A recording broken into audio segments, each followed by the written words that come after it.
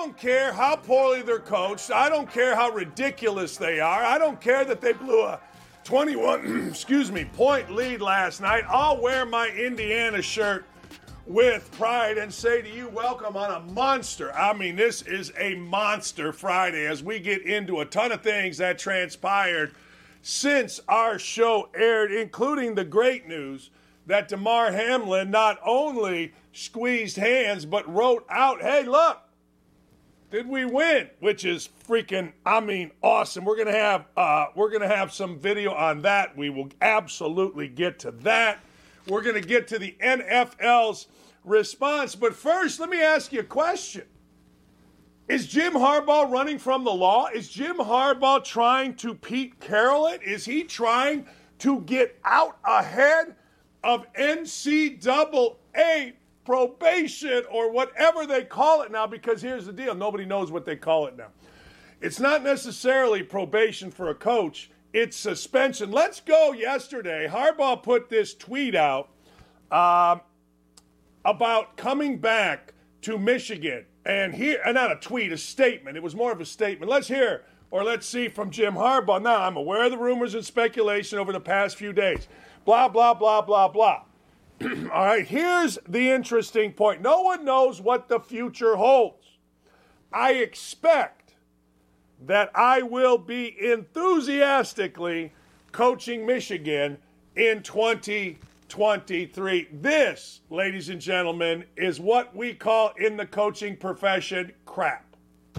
Complete and total crapola. And then, ladies and gentlemen, it came out that Michigan, the football program, Jim Harbaugh in particular, are facing NCAA letter of allegations. Now, what happens is you figure it out, then you send a letter to the school.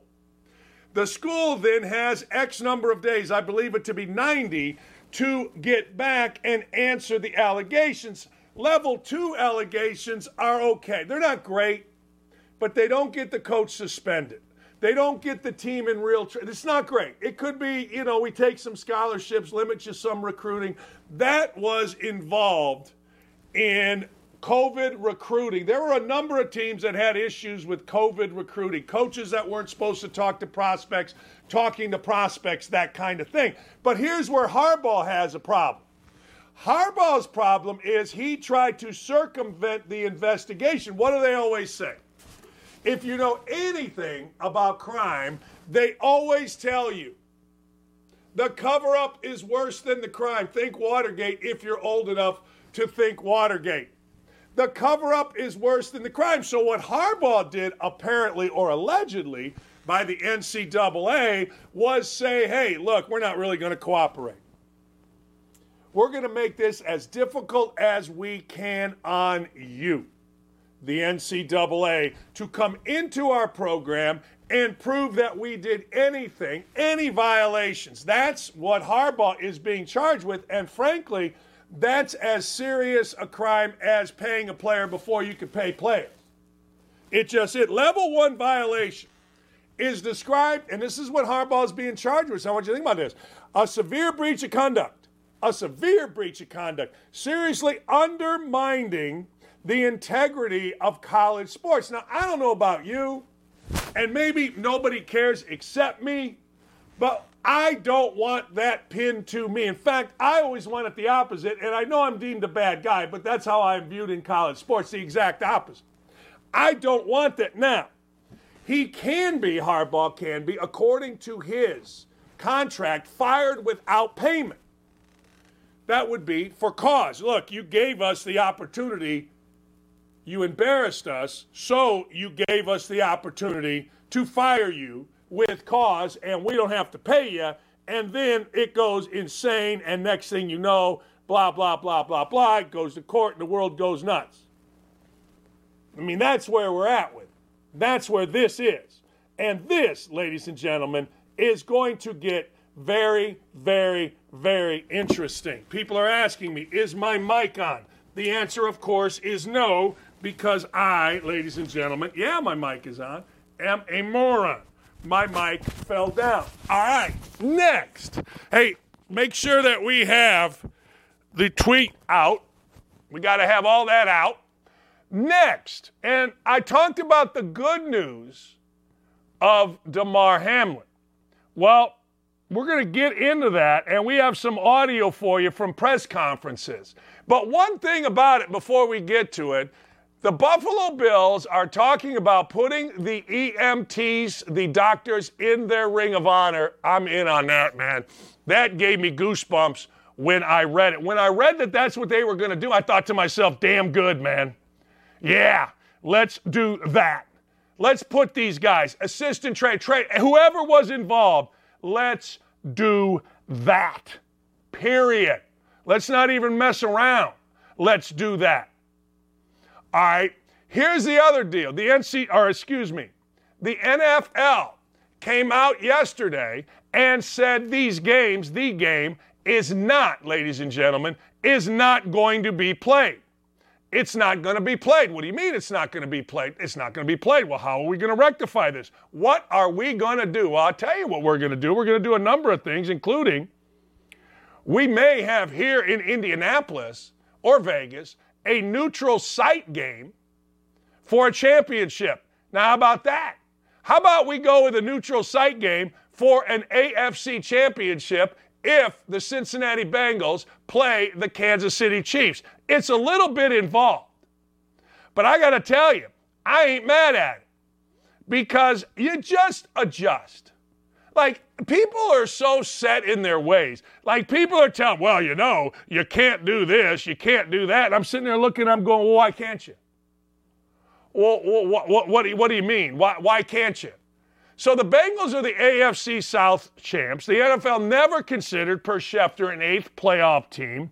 Neutral sites for a possible AFC championship game haven't been determined, but I guarantee you Indy and Vegas are the two. Here's the deal. If the Chiefs lose Saturday and the Bills win Sunday, the Bills are the number one seed, so there would be no neutral site. Buffalo would get the bye. All right, if Baltimore defeats Cincinnati, and if those two clubs are scheduled to play a wild card game against each other, that would be, and I love this, a coin flip to see where we're playing it. That I dig. See, that, I like stuff like that. Like, I'm the guy that doesn't want robot umpires. I want stuff that we did on the playground. Hey, whose ball is it? You ever get thrown a bat and you do that with a bat? That's how you determine who gets first and last bats. That's it. Then there's a ton of other scenarios. I won't bore you with it, but I'll give you one.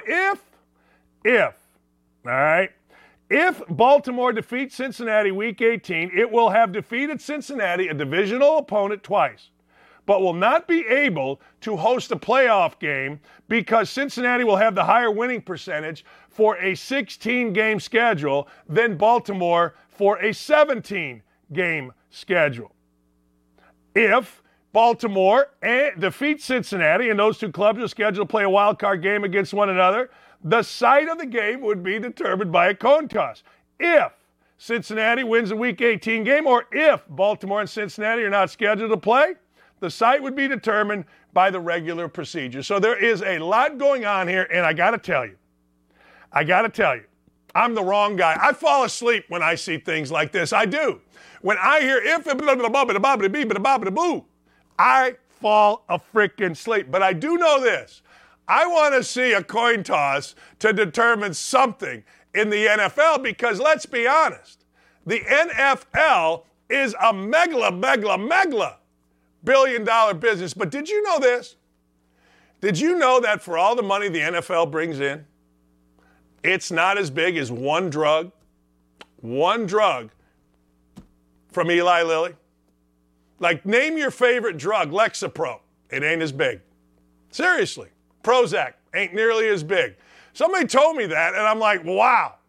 But here's the NFL statement. You see it right here. NFL, Week 1 will not be resumed. Clubs to consider neutral site AFC game. Announced today, Week 17 will not be resumed, been canceled. Among the key factors in arriving at this decision, not playing the Buffalo-Cincinnati game to its conclusion will have no effect on which clubs qualify for the postseason. No club would qualify for the postseason, and no club will be eliminated based on the outcome of that game.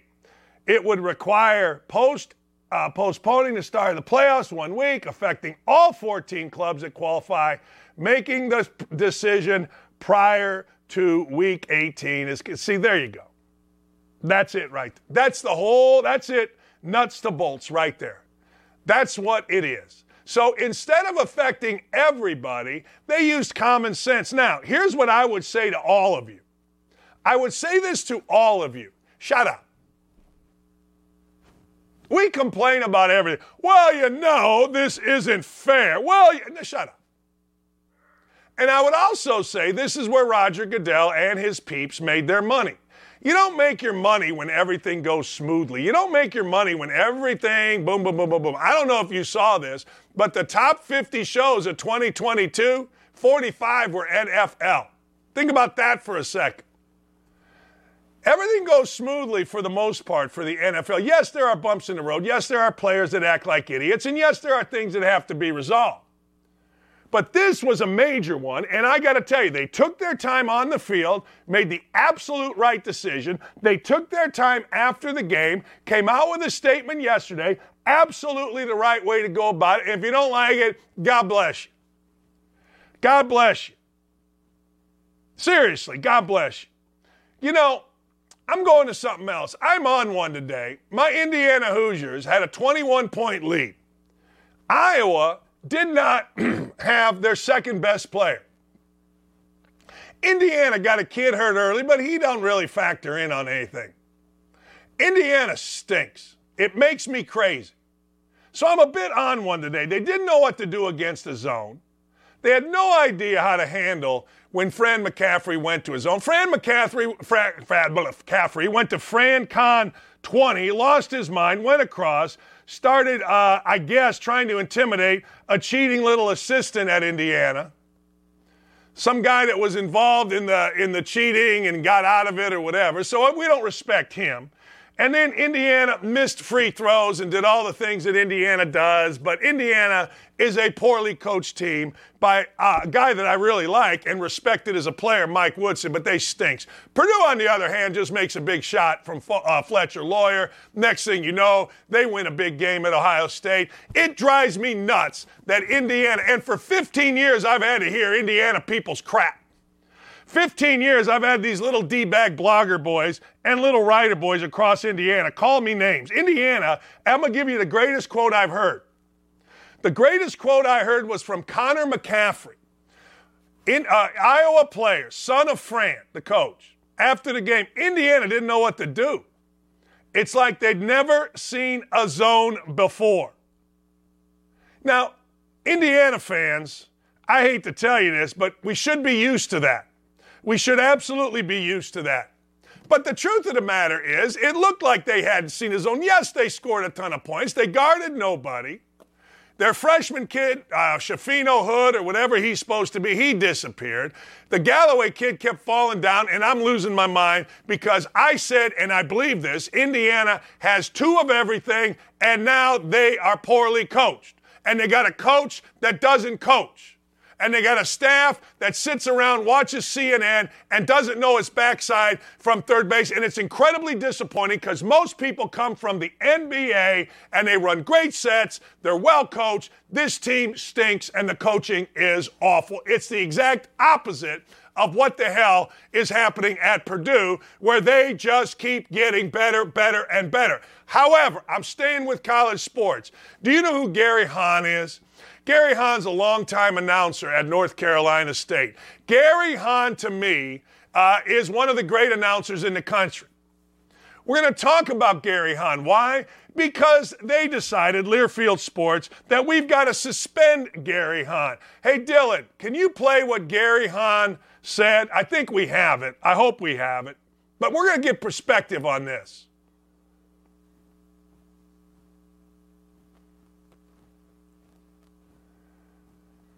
All right, my bad. We're going to get perspective from Grant Napier. You guys famously know that the Sacramento Kings, because our friend Grant Napier said all lives matter, He got fired because the Sacramento Kings are dumb enough to listen to two morons, Boogie Cousins and the biggest moron in the history of the world, the biggest liar. It's documented, Chris Webber. Here is what Gary Hahn said that led to his suspension, and I can't wait to talk to Grant Napier, who has dealt with this crap, this PC crap. Here's Napier. The Sun Bowl. And amongst all the illegal aliens down in El Paso, it's UCLA 14 and Pittsburgh 6. That's with 11:15 to go in the second quarter. Let's go to the sidelines. Tony Haynes. Well, NC State, not a lot of depth in the secondary. So Gary Hahn, it doesn't matter. It doesn't matter what you have in escrow. It doesn't matter all the good that you did. The only thing that matters is somebody somewhere, somehow, I don't know who, tried to act offended.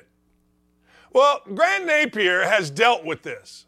He lost his job over this. It's the dumbest move a team has ever made since the Cubs traded Lou Brock for Ernie Broglio. Grant Napier joins us now. You heard what happened with Gary Hahn. You've been through this, my friend. What was your reaction? My reaction is that our world is turned upside down, and I don't want to call out anyone for what they say over a hot mic, but I said all lives matter, every single one. And no disrespect to Gary, but I thought his remark was somewhat inflammatory and completely uncalled for. Do I think he should lose his job over it? No, I don't. But are we really going to end a 32-year career and 27 years on the same local radio station in Sacramento over 6 words, all lives matter, every single one, when people know my track record? Dan, I don't have to explain this to you, but I will to our viewers. You can't survive in this business with the same team for 32 years unless you're doing something right. And I'm not trying to be egotistical. I'm not trying to be conceited. But the bottom line is I was their TV announcer for 32 years, from 1988 until 2020.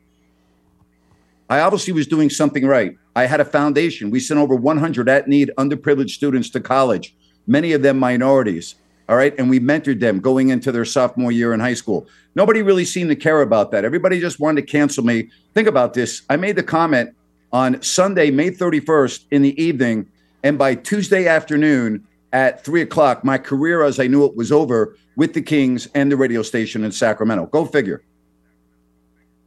Yeah, that's what I said. There's no equity. You haven't built up anything when somebody wants to get mad. No. I'm going to agree with you that Gary Hahn did not need to say that. You're calling a game. It's the game. You don't need to say that. He said it. Let me walk through this, because this is the fascinating part to me. Now, look, this is a personal thing. I think Chris Webber's a complete idiot. I think he's a complete fraud. I think the whole Webber family is going back to David. Jason's a nice kid.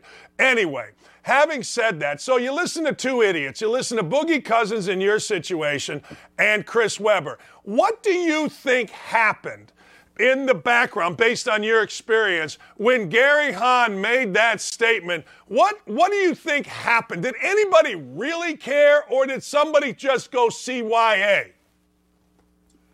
That's a great question, and I don't want to sound like I'm an expert on Gary. I'm not familiar with Gary. I don't know his background, so I don't want to speak out of turn. But I'm going to answer your question this way. The great thing about what Chris Webber said on social media is that I have a lawsuit ongoing right now in federal court.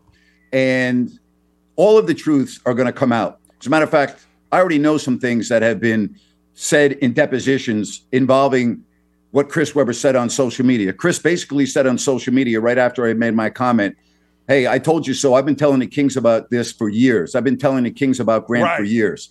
Well, it's going to be proven, Dan, in a court of law. Now, Chris has already perjured himself once in front of a grand jury, so I guess he could perjure himself again. But I am not 99% sure. I'm 100% sure that in a court of law, Chris Webber is going to be once again proven to be a liar, and that he said this to get after me. I just encourage anyone that wants to spend 2 minutes, just go to YouTube and Google Chris Webber yells at Grant Napier and watch the video, okay?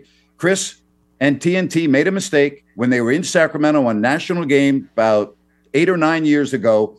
in regards to the city council meeting. Chris got the story wrong. TNT got the story wrong. I asked him to come on my radio show the next day. My producer did.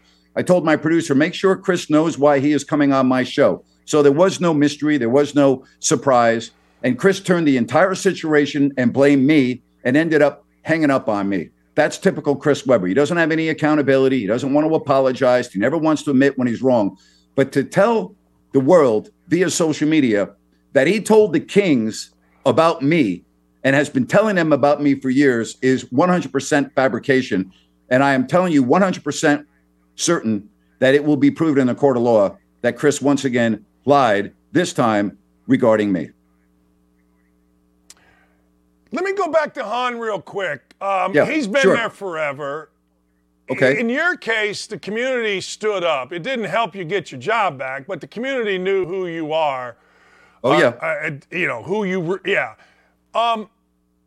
In Hahn's case, your deal's a little different because, I think the way you said your thing, reasonable people would say, well, what the hell's wrong with what he said? Reasonable people would say, well, it seems like an all-inclusive tweet, right? Hahn's, you mentioned it, is inflammatory. It could be construed as inflammatory. How will this affect him? What's your take on that? He's going to have a label on him for the rest of his life and the rest of his career. I mean, whenever anyone hears his name, they're going to say, oh, yeah, that's the guy that made that comment when he was doing a football game. That's another reason why I am filing suit in federal court. I want to be vindicated. I want my name cleared. I don't feel I did anything wrong. Most people acknowledge that I didn't do anything wrong. All lives matter. Every single one. Every single one, Dan, means you, me. It means the people in your back room, the people in your neighborhood, the people across the town in Indianapolis, the people from coast to coast around the world. All lives matter, every single one. So I can tell you with certainty, Gary now has a label on him for the rest of his career. Regardless of how you feel about what he said, he now has a label on him, and his name will always be muddled for the rest of his life. And so will mine. And that's why I'm filing suit in federal court. I want to be vindicated. I want my name cleared. And I want to be heard by 12 jurors in a court of law. And whatever they decide, I'll walk away and go, hey, that's the way it is. Whether I prevail or I don't prevail, I'll move on. You know what I like? I always tell people this that meet me. I was talking to a guy that I do ads for. I go, Google me and you'll see that I'm a bad guy. So I'm going to let you decide whether I'm a bad guy or not. You know what I mean? I always tell people that just Google me and you'll see that I'm a rotten human being, Hey, you know this probably better than I do. It's not possible to do your job and do your job well, okay? Have great ratings, have great income, have great sponsors like you do, and appease everybody. If you're not pissing people off, you're really not doing your job well. If you're not opinionated, you're never going to make it in this business. And you know this, I know this, people that are in our business know this. It is impossible to do this job without upsetting people. It's impossible to get in front of a microphone, make comments, okay? And many times they are not inflammatory, they're not personal, but people take it personal. Look at Charles Barkley and Michael Jordan, for crying out loud. Think about that. Best friends, a friendship that has been completely torn apart because Charles made comments on TNT about Michael Jordan that he did not like, right? So go figure. You cannot do your job and do it well without hurting someone's feelings. That's the business that we are in. And if you can't handle it, go choose another business. That's exactly right. Is the fact that Learfield is bringing Gary Hahn back so quickly, I believe it's January 14th, is that an admission by Learfield like, this is kind of stupid? Yes, and I wish that had happened to me. My lawsuit is not against the Kings. It's against Bonneville International. They're based out of Salt Lake City, and I encourage anyone at the end of this show, just do me a favor. Spend 60 seconds. I want you to Google Bonneville International Leadership, and I want you to look at their leadership board, okay? Spend 30 seconds.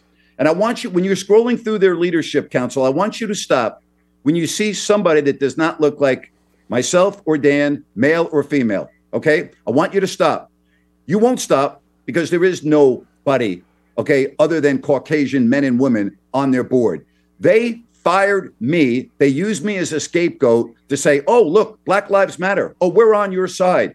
We just fired Grant Napier, who said all lives matter. every single one. They use me as their scapegoat. Again, Google Bonneville International Leadership, and I want people to just spend 30 to 60 seconds, and I want you to look who's on their leadership council. And then you tell me about this hypocritical company for using me as a pawn, as a scapegoat to make themselves look good to Black Lives Matter. I'll see you in court, Bonneville International.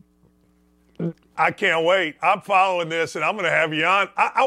In Han's case, yep. I don't, it doesn't look like it's going to rise to the level of having to be in court. It doesn't, but a lot of people have said, look, in fact, one of my colleagues, Jonathan Hutton, and I were doing a show, and he said, look, had he said, well, I'm down here in Arkansas with a bunch of hillbillies, nobody would have cared. He said, I don't know if that's true or not. I don't know. But I do know that companies what they did to you was to side with something that when you put your finger in the wind, hey, this is the way the wind's blowing, let's side with that. Right. Same thing here. I don't think anybody, if he said, hey, I'm here in Indianapolis with a bunch of white dudes that are bald-headed wearing red shirts, I don't think anybody would have had a problem, right? I mean, we know the Dan, deal here.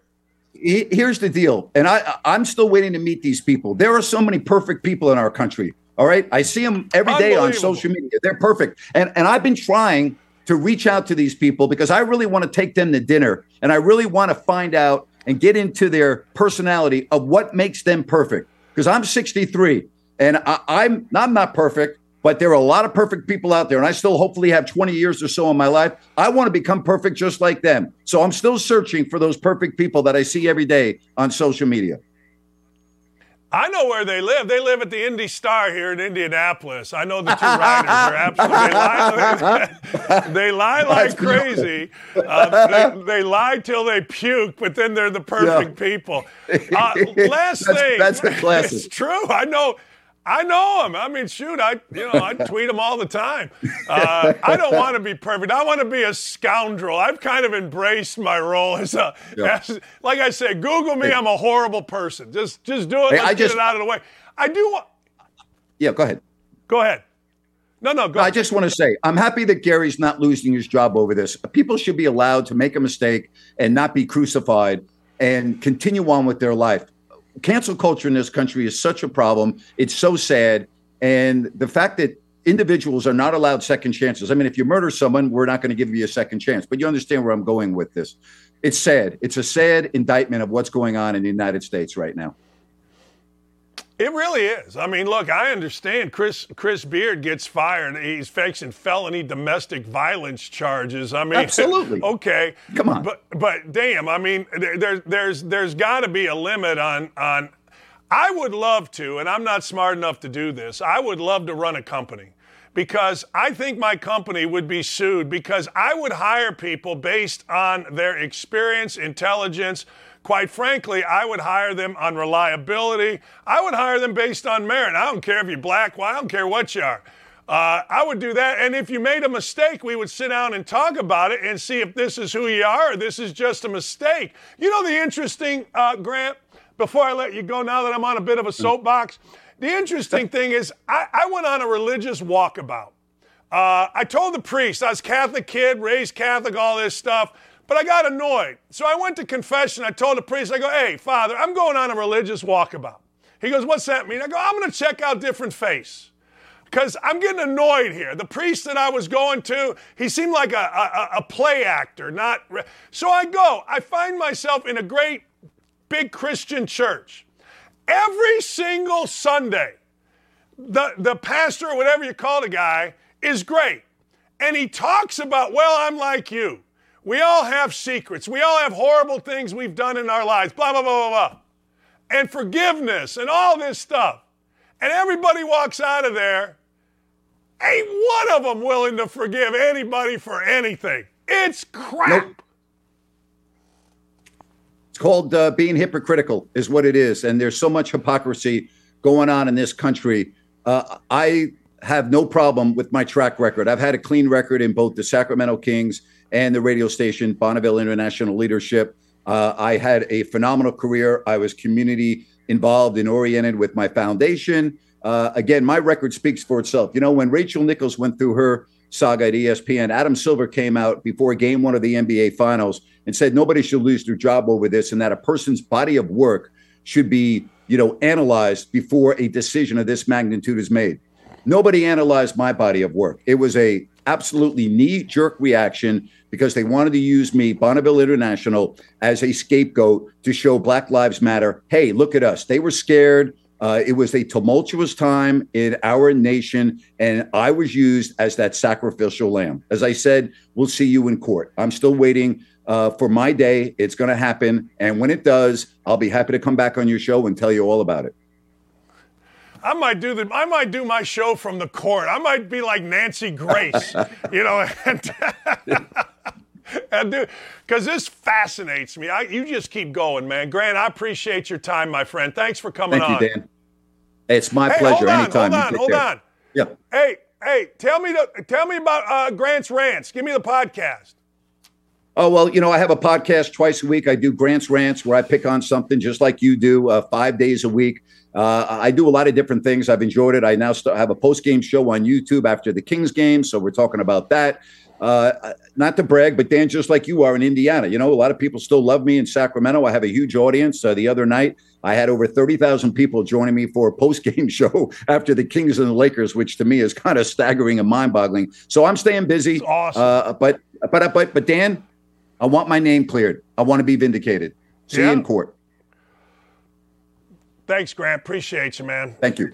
We're going to be right back. I got a lot to get to. Appreciate you. We're going to be right back. We're going to talk about what's going on in the NFL. Chris Beard got fired. Jake Paul is jumping into the MMA world. I got to tell you, that guy, I'm thinking about suing everybody. Indy star, writer, just suing their ass. All right, we'll be right back. Man, I'm fired up. Sack the hell up and don't go anywhere. Don't at me. We'll be right back after this. Oh, man, that's got me fired up. That's got me big fired up. Bigly fired up, as the kids say, Grant Napier. All right, yesterday, let's be honest, yesterday was an interesting day and a really, really good day in the world. Damar Hamlin showed himself to be awake.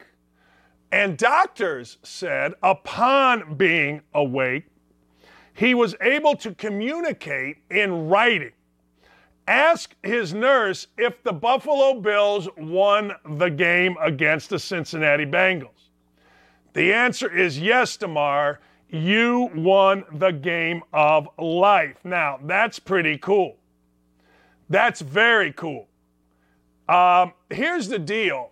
When you, as a player, wake up, that's a normal question. You're going to think it's not, but that's a normal question. I had a concussion one time. I got ran over on first base, and I was out. I mean, out. And I've told you this before. The doctor, when I had to go to the hospital, the doctor kept me awake. My dad was there with me, and all I asked him was, Dad, did we win? Yes. Dad, who ran me over? He told me the guy's name. Dad, did he do it on purpose? No. Dad, did we win? Yes. Dad, what happened? You got ran over.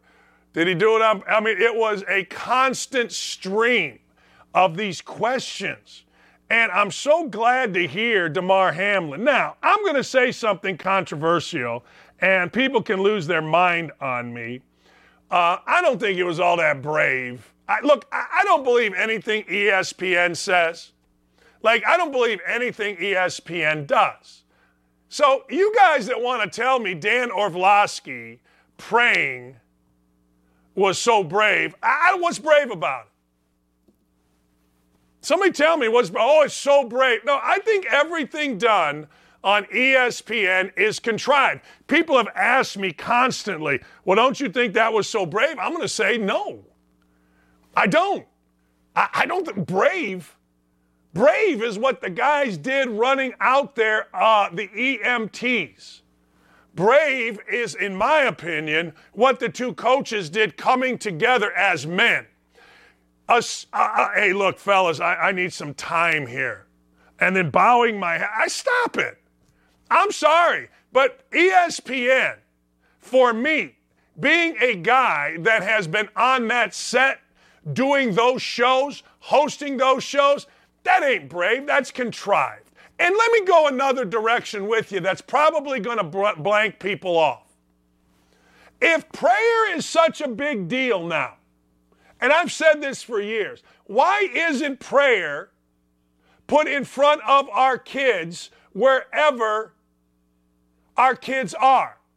Why isn't prayer allowed in locker rooms? Why, for kids, why isn't prayer in our schools? I mean, everybody is praying.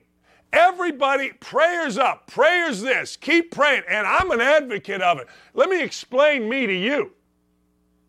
When things go south for me, I immediately pray. I go to the church over here, sit and just talk to my God. Period. Always have, always will. I see everybody's praying. But yet when I see our schools and our kids, you know what I see? Drag queens. Freaking drag queens. I see, well, my sexual orientation has to be kept from my mom. I see crap. Everybody and their mother is making a big deal about their own prayer. And that is a good thing. That is a great thing.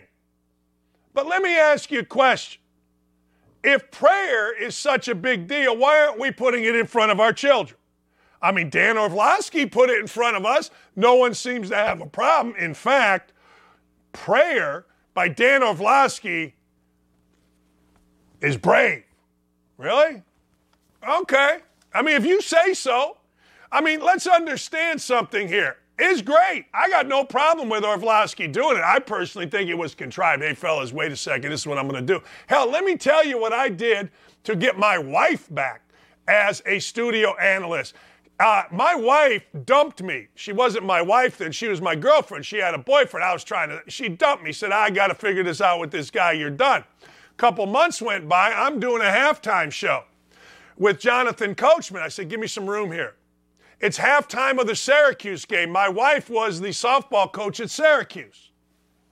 So I go into this big deal about Jim Boeheim and how he helps other coaches. And I go into this big deal about the softball coach, Lee Ross. I told John, give me some room here. And I talk glowingly about it. You know what happens, baby? My phone, there she is. I thought you hated me. How could I hate you? Hey, let's talk. Okay, next thing you know, she's dumping her boyfriend. I'm dumping my girlfriend. Next thing you know, we're married, and we got the whole catastrophe here. So don't tell me these things aren't contrived. You come to this show to learn what really happens. So oh man, we got to see the reaction. Dan Orlovsky's brave. No, I like what Dan Orlovsky did, but don't tell me that's brave. That's all contrived, and nobody can tell me differently because I've been a part of it. But if it is such a big deal, prayer, then why are we so against prayer in front of children? That's my question. I'm just asking. You tell me the answer and I'll listen. Give me the answer right now on Twitter. If we are so, and I mean, we got 300 people, 400 people. I'm just asking. All right. Texas fires men's basketball coach Chris Beard. I like Chris Beard. I'm not going to lie. I was shocked and saddened when I saw what happened. In fact, I'm texting Chris Beard as soon as the show's over. We're going to have Roger Wallace, who has been in Texas covering the Longhorns. He's the analyst for the football team on the radio. He also is the leading sportscaster on the NBC affiliate down in Austin. And full disclosure, he's my college roommate. So Roger's going to come on and talk about the dynamics of firing Chris Beard. Here's what I see. You had no choice. I could be wrong. But when the allegations came out, and Chris Beard really had no defense. He really had no defense. Let's be honest. There wasn't.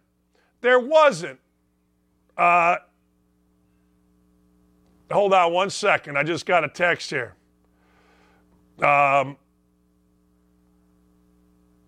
Anyway, I had to answer this. There wasn't anything that came out. Nothing that came out. Zero that came out to exonerate Chris Beard. I don't care what his freaking fiance said. I don't. That was sad for Chris Beard's fiance. You know, I've studied this. When I was coaching, I will and made sure nobody was involved in domestic violence. Nobody on my staff, in my program was good, and I educated them. And one thing we all learned is the victim many times will come back to protect the perpetrator, and that ain't right. That ain't right. It ain't right for her because she is put in an untenable situation. The pressure on her. He's a very popular guy. The coach that's going to bring Hook'em Horns back to prominence, a Texas guy.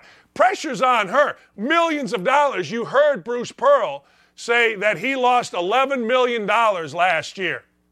Or, no, I'm sorry, when he got fired from Tennessee. $11 million. How about that? It's a lot of money. Well, he's losing the same. Pressure on her. Nothing that came out exonerated, so they had absolutely no choice. No choice. Zero choice. None. All right? So, what do they do next? My peeps are telling me Calvin Sampson is sniffing around. He's over there in Houston. Calvin's no fool. He's done a great job at Houston. I'm sure that Calvin would like to stay at Houston publicly. I'm also sure that Calvin is a ladder climber. He's smart. He may love Houston. He may love what he's done. He's got the number one team in the country. You can be the number one team in the country and be a bit under the radar, but Texas got big money, man. And Calvin Sampson's one of those dudes that lost a ton of money when Indiana blank canned him.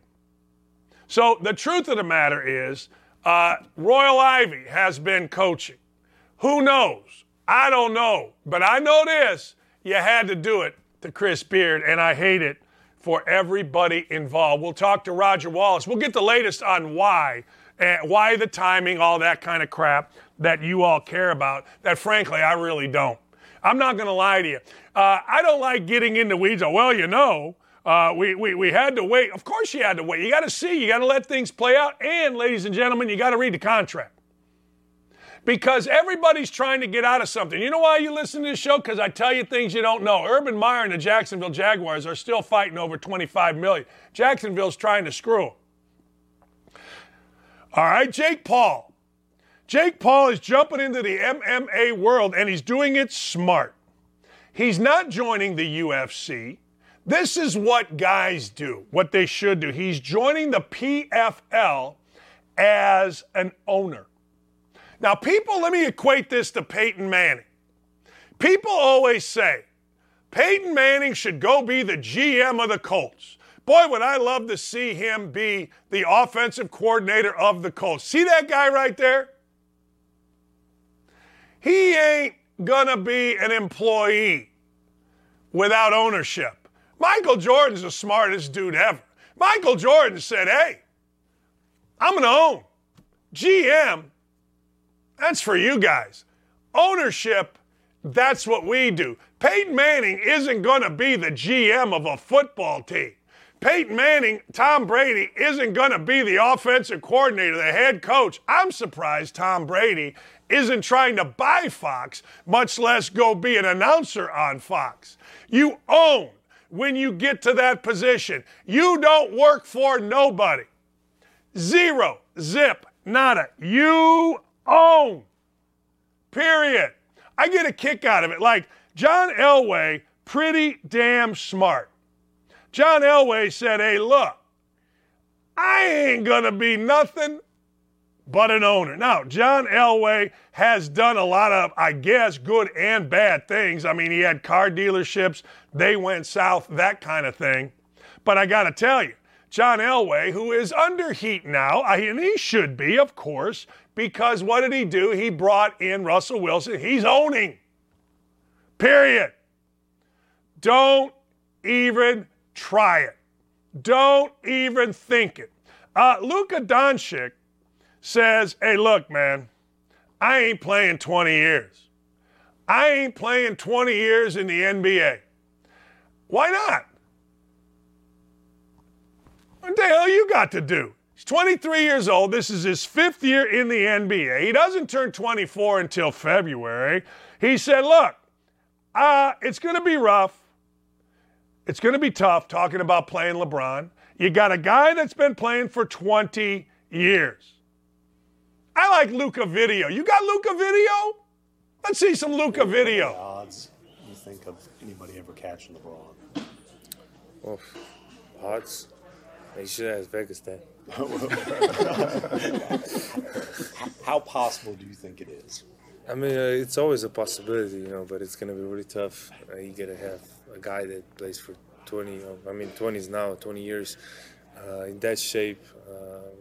How he holds up his body. I'm just saying outside all the basketball skills, it's very hard to hold that body. If you're saying me, there's no way because I'm not playing that much. You're good. Yeah. You already anticipating the question. You say no way in hell for you, huh? No. But, it's just amazing to watch him, Like I say, it's his 20th season. What he's doing, he scored 30, 40 almost every night. It's just incredible. We barely see those things. It is incredible when you think about 20 years, and if anybody could do it, it's not going to be Luka Doncic. I'll tell you why. Well, here's why. Luka Doncic's body always fluctuates, right? You see him beginning of the year, he looks like he's been eating, drinking, having a celebratory, too many beers, that kind of thing, which is why I like Doncic. LeBron spends millions on his body. You can say whatever you'd like about LeBron James, but LeBron James has always understood who in the Sam heck LeBron James is. And that is a Warrior basketball player. Now, what does that mean? That means the same thing it meant for Kobe, the same thing it meant for Michael, the same thing it meant for Kareem, the same thing it eventually meant for Charles. I got to get my diet first. I got to learn about stretching. I got to learn about weights, not just lifting weights. I got to get certain muscles right. Michael Jordan had to build up his upper body to take the punishment. Charles Barkley had to slim down his upper body. Luka Doncic is going to have to maintain his legs because of the way he shoots the basketball. There's a variety of things here, but I don't see Luka Doncic playing 20 years, although I got to tell you, I'll always watch LeBron James. I used to love watching Rajon Rondo, and I'll always watch Luka Doncic. I used to say Rajon Rondo was the one guy I'd pay. He was like a scientist playing basketball. I ain't mad at Jalen Brunson either. There are very few guys in the NBA. I hope Doncic plays for 20 years. I hope Doncic does what he needs to do. But I got to tell you, I don't see it happening. He's going to have to go to vodka, not beer. Beer gets you big. Vodka, Tequila, My doctor actually told me 10 drinks a week's pretty good. So I figured that's like the speed limit. If it's 10, that means I can go 15. But I've actually stopped drinking. I'm going dry January. I hope you'll join me. And I'm looking slim down already. All right. Man, Luka Doncic. How about that? Couple of other things that I want to get into. Mattress Mac. We know Mattress Mac. He won $10 million. Mattress Mac is wagering $1.5 million. Bump-a-da-ba, bump-a-da-bump-a-da-ba, on TCU over Uga in the national. That must have been from like 30 years ago, Dylan. That looks like an old Mattress Mac. He would win $5.5 million. There he is. There's our boy. You know what? Guys that live like Mattress Mac, see what he does all the time? You always see him smiling. You ever see a writer for like the Indy Star? They're always. I went to, this is a true story. So you go to, when I was at ESPN, you go to the basketball seminar. And every guy there that played or coached or like Benetti has been a big time announcer, you're laughing. Every guy that's a writer, Jeff Borzello, Myron Metcalf, most miserable of all time. I mean miserable. I sit there and look at Seth Greenberg. Hey, man, look at these writer idiots. Just miserable because they're not respected. They're miserable in their lives. Greenberg and I are like, man, this is the greatest job ever. What the heck are we doing? It's the same thing with Mattress Mac. All those guys that don't gamble, don't drink, don't swear, blah, blah, blah, blah, blah. They're always in everybody else's business. They're always mad. Show me a picture other than when Mattress Mac had a fight off opposing fans in New York. Show me a Mattress Mac picture where he's not having a good time. Show it to me. I mean, you basically cannot do it. Mattress Mac is always happy. He's always got a smile on his face. He's always doing something, and I got to tell you, people gravitate to him. Name me one person in the media, particularly in the writer division, that anybody gravitates to. Oh, man, I really want to hang out with Greg Doyle and his dogs. Huh? No. Mattress Mac, he's just like, it is what it is. Now, maybe he's got so much money, and maybe when that front door closes, it ain't quite what I'm presenting. I don't know. But I got to tell you, I love me some Mattress Mac. I've always liked a little bit of the rebels. I always like guys and gals that have a little bit of an edge to them. Seriously. Guy says Mattress Mac on the YouTube chat is so bad at gambling. All right, he's in church. Look at this, look at the nuns. He's with the nuns. You know what he's doing right here? He's praying for the Astros. Mattress Mac is so bad at gambling. Really? Yeah, I don't know. Dave Schnell says, I would hang out with Jason Whitlock. Yeah, all right. I do know this. This is interesting, Mike Cole, because I know his financial advisor. The second richest former player out of the NBA is not anybody you may have heard of, somebody that I grew up idolizing. His name is Junior Bridgman. Junior Bridgman is worth over $600 million. You know why? Because back in the day, Junior Bridgman started out by buying every Wendy's that there was. Every Wendy's. And my friend Bill Pabst, who's his financial guy, is the smartest dude in the history of the world. But there you go. That's right, Mattress Mac. If he's no good at gambling, the dude just won $10 million. Hey, look, I understand those of us that hit a parlay for 50 large, we think we're onto something, but damn. Damn. It is what it is, baby. Anyway, good for Mattress Mac. Good for our YouTube chat. Keep it coming here, and away we go. Dan, Mattress Mac can sell mattresses, but he cannot bet. All right. All right. Dan, did you know that Junior Bridgman owned over 400 Wendy's, 150 Chili's? Yeah, he sold a lot of them. Dan, I've hung out with, can't stand you in particular, but I'm just here for Coach JB. Fair enough, bro. I mean, I don't know you, Tyler Graham. Hey, we take on all. We take on everybody. We want everybody. If you don't like me, better. I don't know you, but you know me. That's the way the world works. Coach JB, you know him, you love him. He said something, he's going to be our next guest. He said something incredibly interesting, and I'm going to find out whether he's being facetious or not. You know Jason Brown. He's the Coach JB show at @therealcoach_JB. You know him from Last Chance U. But I got to ask him. He said something that if he's not kidding, I got to hear the explanation for why young athletes are falling over dead at a record number. He said, and it wasn't about the vaccine, he tweeted something out that I got to talk to him about. I also got to get his take on the NFL, what he thinks about the national championship game, and wherever the heck else he wants to go, because he's awesome. We shall return with my friend Jason Brown at @TheRealCoach_JB. We're going to get after it here in a moment. We'll be right back. That's it. I got to take a break. We'll be right back with more on Don't At Me across the Outkick Network. Hey, look, I like people that have coached, that aren't afraid to coach hard, that aren't afraid to get after it, that aren't afraid to be blunt. I don't know about you, but that's just a description right there of my man, Jason Brown, host of the Coach JB Show. At @TheRealCoach_JB is the Twitter. I got to get right into this because you put something on Twitter.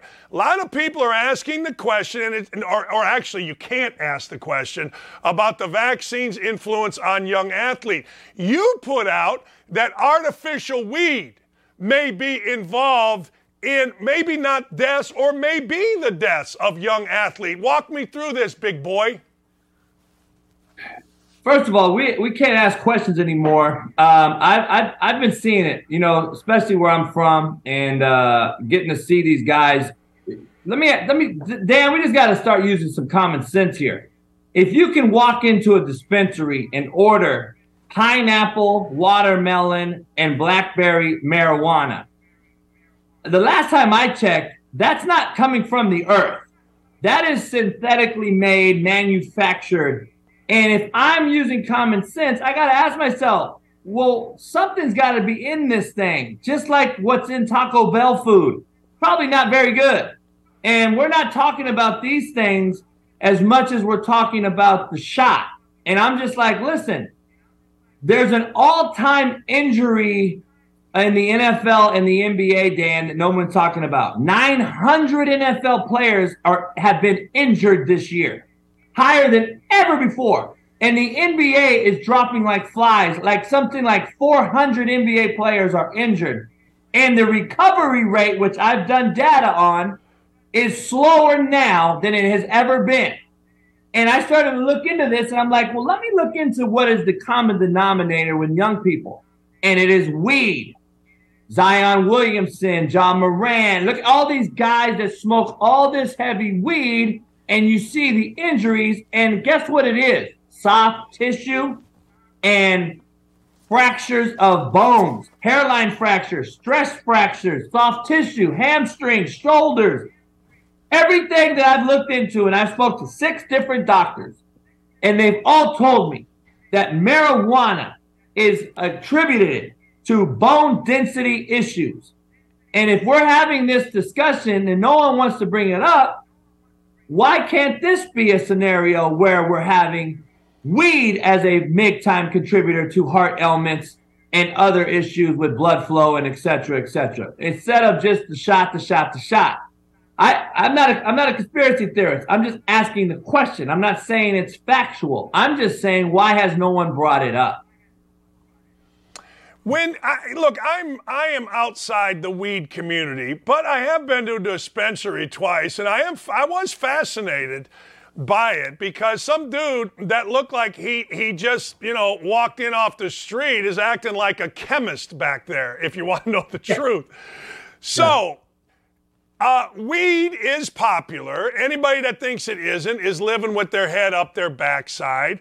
Everybody talks about it being natural, but what you're saying is, and I think we first saw it with the honey badger back at LSU when we learned about synthetic weed. What? Dan, let me ask you though. When we were growing up, I wasn't a weed guy. I never have been. But when we were growing up, the last time I checked, and I just talked to Pat Perez the other day about this same scenario. I got to get him on your show. He said the same thing. It used to come from the dirt, and it was horrible. And you smoked it, you got high for 10 minutes, and you were back to working at Walmart or wherever your work job was, right? Nowadays, you're high for 6 days on this crap, and you're sitting there looking around like a zombie, and you think this is natural from the earth?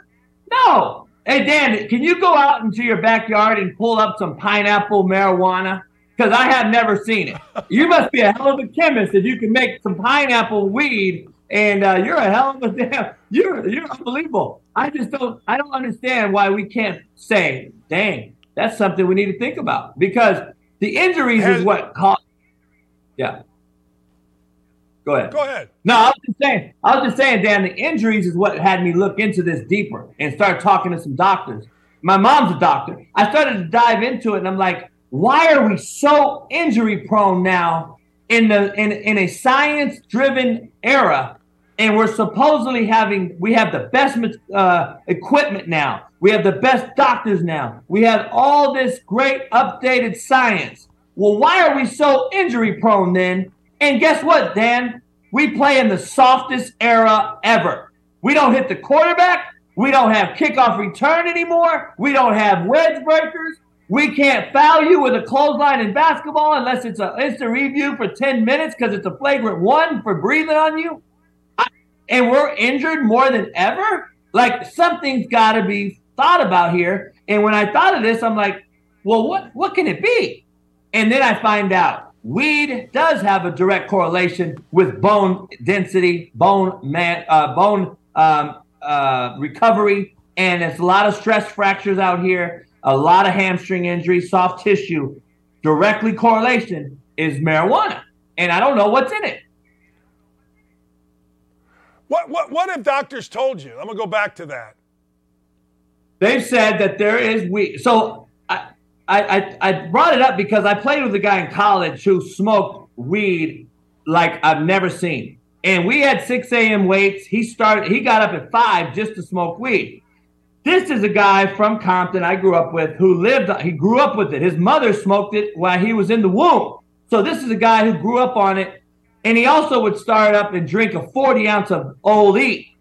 So you drink a 40 ounce of Old E and smoke weed before a workout. Well, guess what the doctors told me? There is a direct correlation with the smoke that you ingest and inhale compared to the hydration level that you must have in your body. You have to have equal parts or more. Just like when we were growing up, Dan, you had this whole thing with, taking all these supplements to work out. And this back in our day, it was the powder. And you had to take the powder and you had to have equal parts water or you're going to cramp the hell up and you're going to be done. It's the same with ingesting and inhaling smoke. You have to drink water. And these guys don't drink nearly enough water. And what's happening is their bones are becoming so brittle from the actual smoke that people don't want to talk about it. And the smoke is actually just disabling the bone density in your body, and it allows your recovery time to prolong. And that's why you're seeing injuries that we used to recover from in a week take 6 weeks now. Meniscus tears, Dan, just so you know, Ron Artest tore his meniscus with the Lakers back in earlier in the early 2000s, and he played. He had it scoped out the next day and played that weekend. Lonzo Ball hasn't came back yet from a meniscus. Like, what are we doing? What are we talking about? Like, why? There's got to be something that is out there that no one's talking about. And the recovery time from injuries is number one. It's either we're soft as hell or we just collecting these big checks and we don't want to earn them and work for them like we used to. Or there's a legitimate issue. Zion Williamson, how do you miss a whole year? Like, well, I know for a fact he smokes weed, but nobody wants to talk about it. So I'm just saying, I'm not saying it's because of weed, but I'm saying, can we ask about it? Can we talk about it? Can it be? You know, it's funny. You get crushed if you do ask any questions. By the way, this just came in. I want your reaction to this. Ian Rappaport is saying, this is amazing. DeMar Hamlin is addressing the team via FaceTime, breathing tube out. He spent the morning speaking to various teammates on FaceTime. Now he's delivering a message to the entire group. So that's great news. As a coach, I had that happen one time, not to that extent. I had a kid actually die at a camp, But as a coach, a lot of us have dealt with these kind of things, right? I mean, what's your experience with this kind of thing? Man, I've dealt with this a lot of times. I've seen it. I mean, I don't understand how this is. You know what's happening is it's made it. We're in such a sensitive and fragile state in America. We're so fragile that if you see anything like this happen live time, that it's now the number one talk every morning you wake up. It is Hamlin, Hamlin, Hamlin. Listen, we're coaches, Dan. We have sympathy for this young man. We don't want to have this happen under our watch as a coach. We don't want to see the young men get injured like this or have anything happen like this. But Peyton Hill has just saved his family's lives drowning, and I haven't seen anybody talk about he's in critical condition. And when you talk about it over and over and over, you embed it into our skulls that this is the single most relevant thing in the world, and it's really not, because my buddy was walking down the street the other day and got hit by a spark plug driving by and got hit in the chest and died walking his dog. And this is a freak incident that occurred, and I've known this guy 20 years. This happens every day. Something like this happens every day. But we saw it live, and now we have to continue to make it the biggest deal ever. And we're in such a fragile state that when we talk about something over and over and over and over, we embed it in ourselves, and this is the narrative we push, and we're so soft that we can't get past it, and we're canceling games. Dan, Chris Henry died in 2009. We played 2 days later. So I'm just saying, like, what has happened here? Why has this become the stop all time? Like, did time stop? Something did the clock stop? Did we have to? Did you miss work, Dan? I want to know. Did you miss work for this? Because I don't know anyone that could have stopped work for this, and we're stopping everything for this. And I don't know how we played an entire global pandemic season and did not miss one game, Dan. How did we go through a global pandemic and not miss a game? And now we're missing games? I don't know. Hey, let me go to this. When you saw the hit, you know, I always say this. You know, Dale Earnhardt, his crash looked like any other crash, and all of a sudden he dies. Bo Jackson's hip thing looked like any other run and tackle, a little awkward. When you were coaching or you're watching on TV, sometimes it's not the biggest hits that cause the biggest problems. Is that your experience?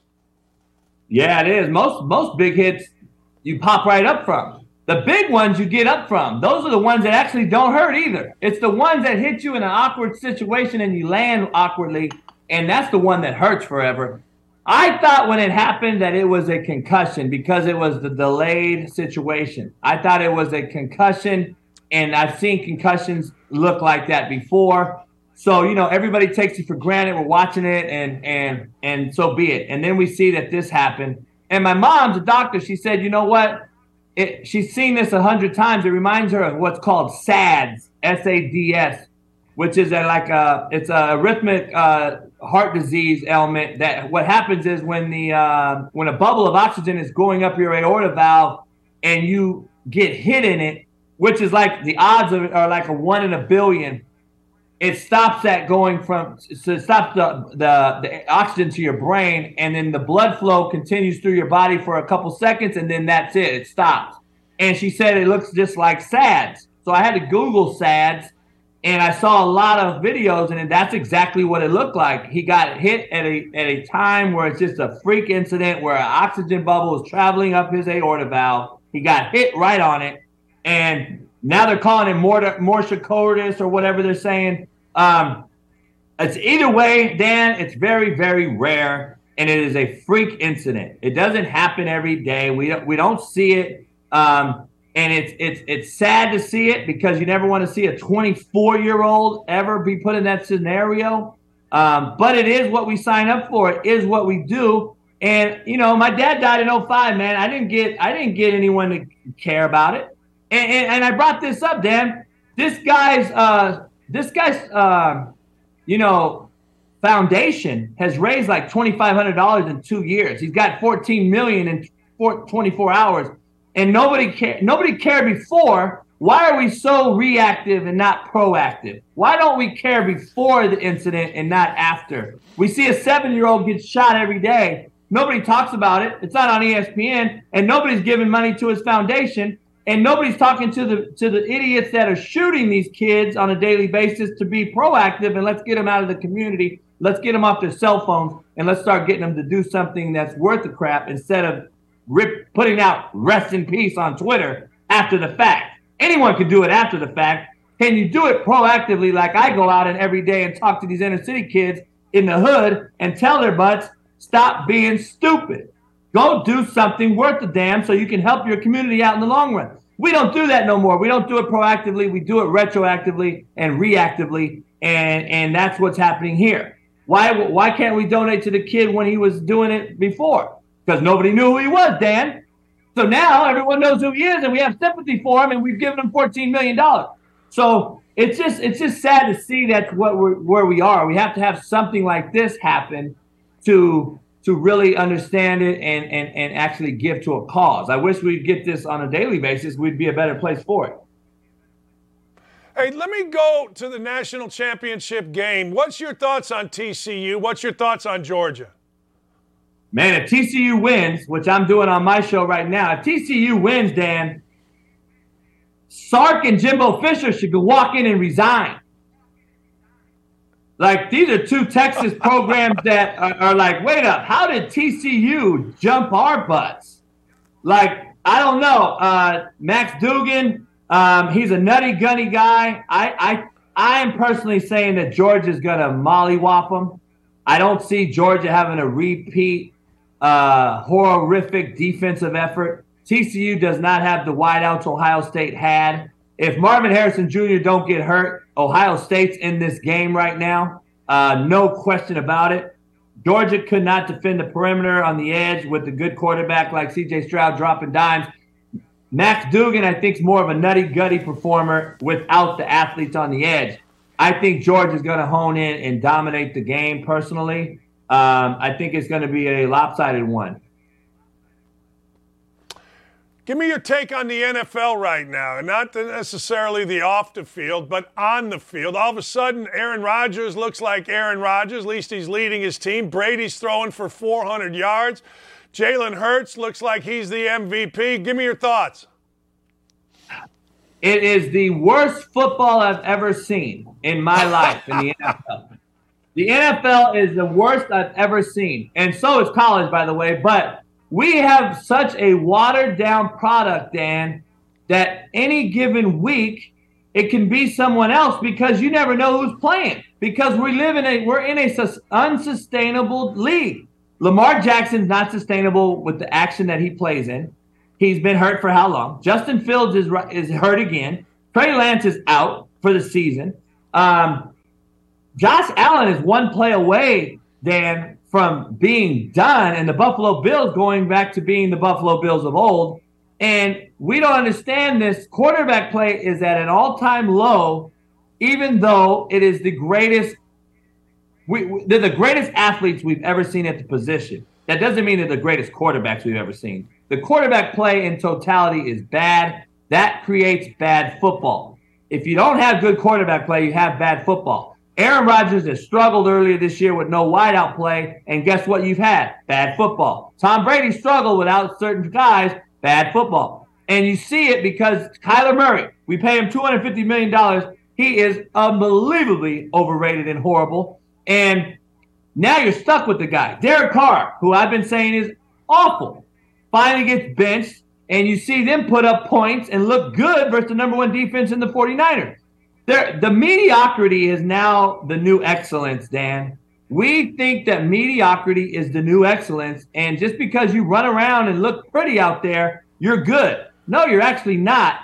And until somebody like that wins a Super Bowl, I'm going to continue to say that the quarterback play is making the league bad, very average. And now you're seeing OGs like Aaron Rodgers, Tom Brady, start getting surrounded with a little bit of health. Number one, getting healthy again. And number two, the resurgence of this Watson kid for Aaron Rodgers has given him a another Devontae Adams type of guy, and now guess what? He's starting to look comfortable, and the Packers are now another formidable force if they get into this playoff run. So who wants to play the Packers and the Bucs right now, first round? Nobody. But football, in my opinion, is just watered down, and we think that it's equal, and it's equality is equal now. No, it's not equality. It's bad football. And that's what we're seeing. But nobody wants to talk about that either, Dan. I break it down. Sean Salisbury and I break it down every day on our show, Last Chance Q. So, Sean, he'll tell you football is bad. Quarterback play is bad. And it is what it is, and no one wants to say it. If you could change one thing about either college or the NFL, what would it be? Transfer portal. Because the transfer portal is now trending upwards into the NFL. Because these NFL players were in the transfer portal era. And guess what? Now you see NFL guys under contract demand trades, Dan. Like, when did we demand trades under contract? You see it in the NBA with Harden. You see it in the NBA with Kyrie Irving, Ben Simmons. You see it in the NBA now, and you're seeing it in NFL now. And that is what equally is what the portal is. It's free agency without a return is what the transfer portal is in college. And now you're seeing it in the NFL. So if you got rid of the portal, some people think it's the NIL. No, it's not the NIL, because if the NIL were just that only and no portal, you'd have guys getting paid to stay at a school instead of guys getting paid to leave schools. So if the portal would go away, I think you would have some tough skin being established, and you start creating some nuts and guts, so to speak, and guys would start persevering through some adversity and having to stick it out like we all had to do growing up. And guess what? Sucking your lip and crying over spilled milk didn't work back in our day. We had to strap on our hard hats and work boots and go to work and earn it and get it. Now we're getting the car keys to the Lamborghini and the Ferrari, and we don't even know how to drive the car, Dan. And that is why we are so enabling. And these kids expect instant gratification. And it's so much of a player empowerment league. The players run everything. The marketplace has been set so high that we're paying guys like Kyler Murray, who is totally unproven, hasn't done anything. And we've given him $250 million. And now he's at home getting to play video games, chilling, while Colt McCoy is out here getting his butt whooped on a team that's just not very good. And the sacrificial lamb in that one, as we know, will be Cliff Kingsbury and the head coach. So we're paying guys at an insurmountable amount of money to be mediocre. And we think mediocrity is the new excellence. And that is why transfer portal needs to come to a halt, or this thing's going to implode, and it's going to be very, very hard to watch for me in the future. Got to tell you, I don't think it's coming to a halt. I think it's only going to get better. My friend, thanks. What do you got on the show today? You already do your show? No, I'm doing it right now. I got Steve Kim hosting for me while I came in here. But I'm just talking about some football. We're breaking down some film, and then just talking about, everything that kind of stuff you're talking about. I was watching you while I was doing my show. So we're just doing that. I go 6 to 9 a.m. on the West Coast. So we got another hour and a half yet, and I got a couple guests coming on. And then I'll have Adam Pac-Man Jones on my show Monday, so that'll be interesting. But we're just talking about some real talk banter, as you know I do. And I'm about to light up a cigar. I'm in my new cigar studio, Dan. You got to come out here, man. What's going on? Thank you, my friend. Tell Sean I said hello. I miss that guy. Tell him I I said know. hello. I appreciate you. No doubt. Take care. Thank you. That's our friend, the real Coach _JB. Look, he's going to give it to you straight. You may not like it. That's up to you. I mean, you may not like what he just said about, Damar Hamlin, but Peyton Hillis is, and our thoughts and prayers go to him. Peyton Hillis is fighting for his life after saving his kids. And I got to tell you, I'm watching all day here, Skip, and by the way, Shannon Sharp, who are just laughing like crazy. I don't know if that was contrived once again, but I haven't heard anybody talking about that. Not a single thing. Not a thing. Honest to God, not a thing about Peyton Hillis saving his family. We all know the deal, but that's all right. I'm not mad. I am not mad even a little bit. Not even a little bit. I want Damar Hamlin to get all the money he can in his foundation. And the news of the day came from Ian Rappaport, which said that Damar Hamlin spoke to his teammates via Facebook, and then he spoke individually, collectively, without a breathing tube. Now that, ladies and gentlemen, is some good news, some really good news. You know, yesterday in the college basketball world, just to break it down a little bit, my Indiana Hoosiers are the worst coached good team in college basketball. Yeah, I don't want to hear about Xavier Johnson being out the human turnover. I don't want to hear about Race Thompson getting injured yesterday. If you're going to lose two guys, particularly starters, you got people to replace them. I want to hear about why nobody's getting better. You Indiana fans out there, I want to hear why Trey Galloway falls down all the time, or I want to hear why late in the game, Jalen Hood, Shafino, whatever the hell his name, couldn't get a shot. I want to hear from Indiana fans why. Somebody explain this to me. Why Indiana looked so lost against a zone. Connor McCaffrey, the coach's son for Iowa, said after, it's like Indiana had never seen a zone. Now, you got to understand McCaffrey's comments. They're in defense of his father, who lost his mind once again. Odd game last night. Technical foul called as McCaffrey, the coach, came across to talk to a little cheating assistant, or a guy who was accused of cheating. Came across and he confronted the assistant from Indiana who was talking to the referee.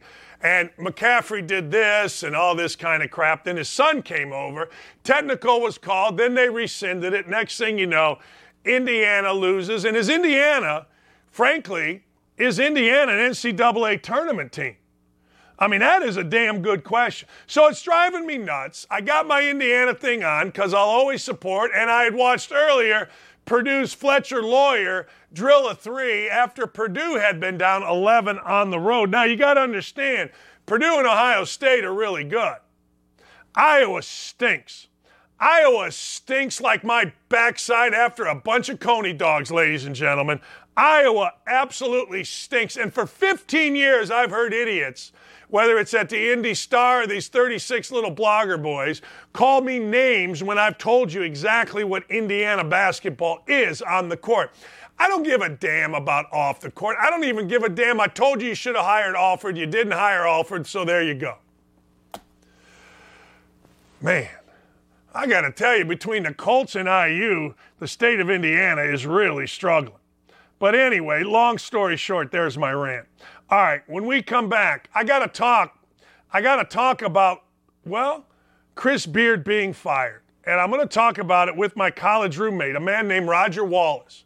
Now, Roger is the radio analyst for the football team, but he's been the best broadcaster in Austin on the NBC station there. He's going to join us by phone, and we'll try to get through why Roger thinks it took so long, what the dynamics are, and how this whole thing is going to go.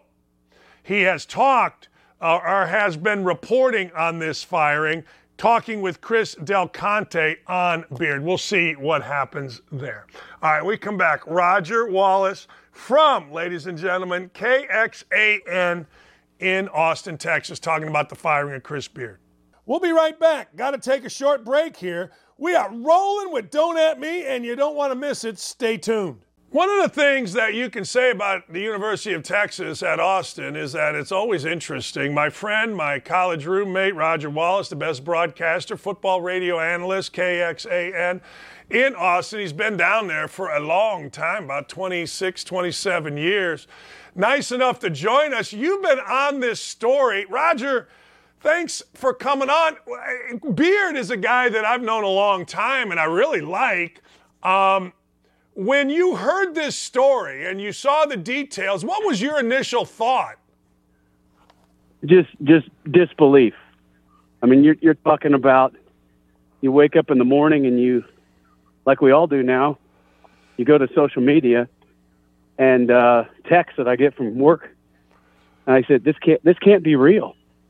This can't be real. You can come back from a lot of things immediately. But what this guy is alleged to happen is unbelievable when you think they're sitting at number 2 of the country at one point, lost a tough game to Illinois in overtime, but clearly they've got the roster to end up in Houston. And looking forward, this was their 20-year hire, Dan. No doubt about it. They had to get him. Shaka Smart left, and he opened the door, and they got him. And fast forward a month, and it's over. You know, I've known Chris. I'm going to go back to something you said. There's no coming back from this. You know, and look, when I coached, I said immediately.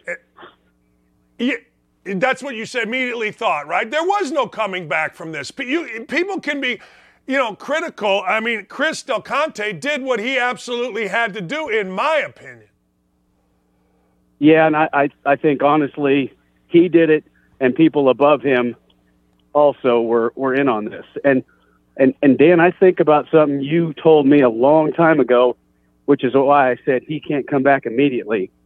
And you told me a long time ago, get fired for anything but losing, and you can keep your career going eventually. So it certainly wouldn't shock me if we see Chris Beard coaching again, but it just didn't seem realistic at Texas. No, you know, a couple of my former players texted me last night, and I'm gonna let where his career heads. Where does Texas head here now? Rodney Terry's done a pretty good job. I mean, he's kept the ship afloat, I suppose. Where do they head? What do they do?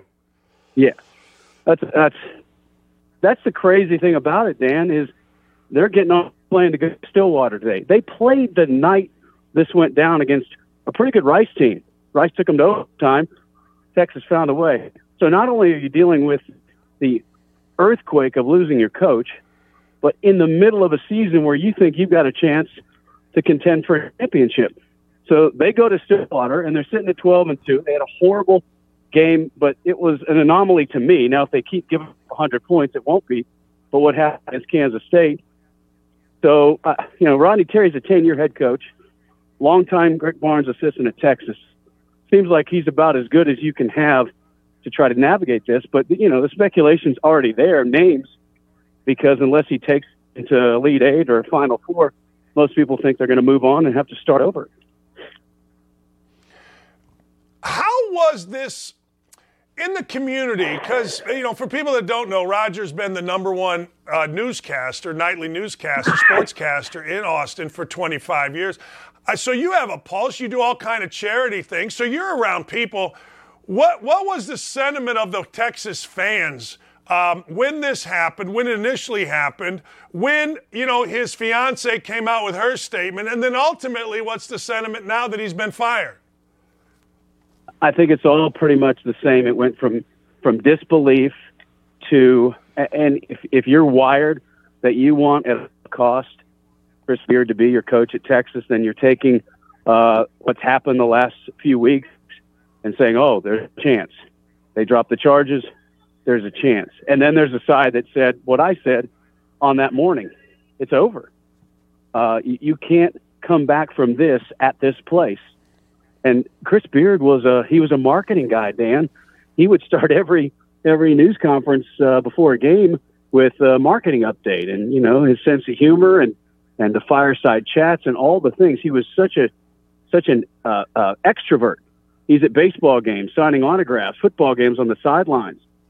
I mean, all that changes if for somehow he was able to keep his job. And then I don't even want to get into the recruiting, because you know that angle way better than I do. But you got to sell mom.